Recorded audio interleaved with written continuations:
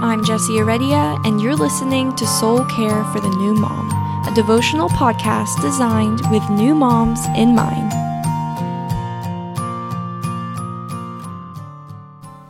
Last night, the baby woke up around 1 a.m, and after a few minutes of fussing, she calmed back down and fell back asleep for a few more hours. Now, normally this would be a cause for celebration, but I could not fall back asleep. I tossed and turned for 2 hours.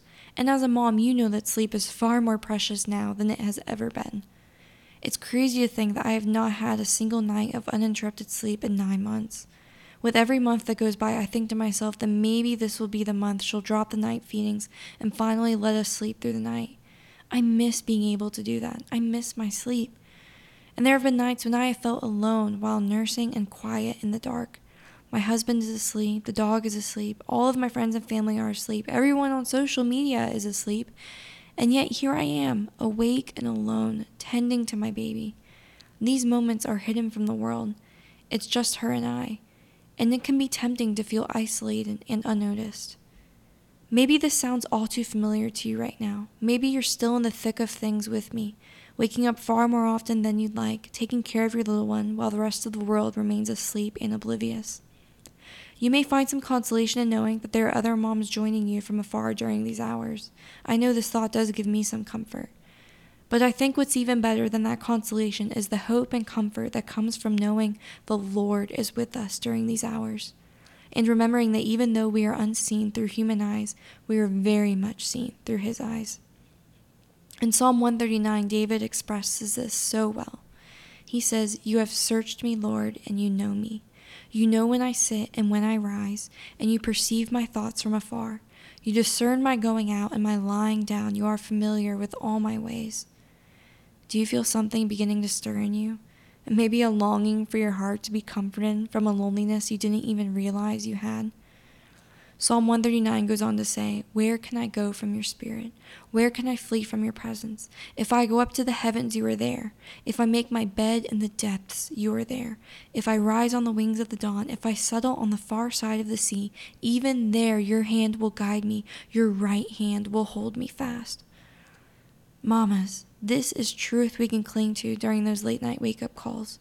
We don't have to be seen by the world to know that we are noticed and loved.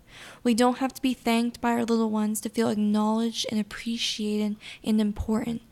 And we don't have to have anybody else in the room with us to know that we are not alone. We have God Almighty, King Jesus, there with us. He's not checked out or fast asleep. When we get up to tend to the baby, He gets up too. When we bend down with our tired bodies to pick up our little ones, He's bending down too, to hold us, to carry us, to listen to us. When you're laying awake at night because the baby has you up or because you just can't sleep, does it occur to you that you have access to the Creator of the universe? It doesn't always occur to me.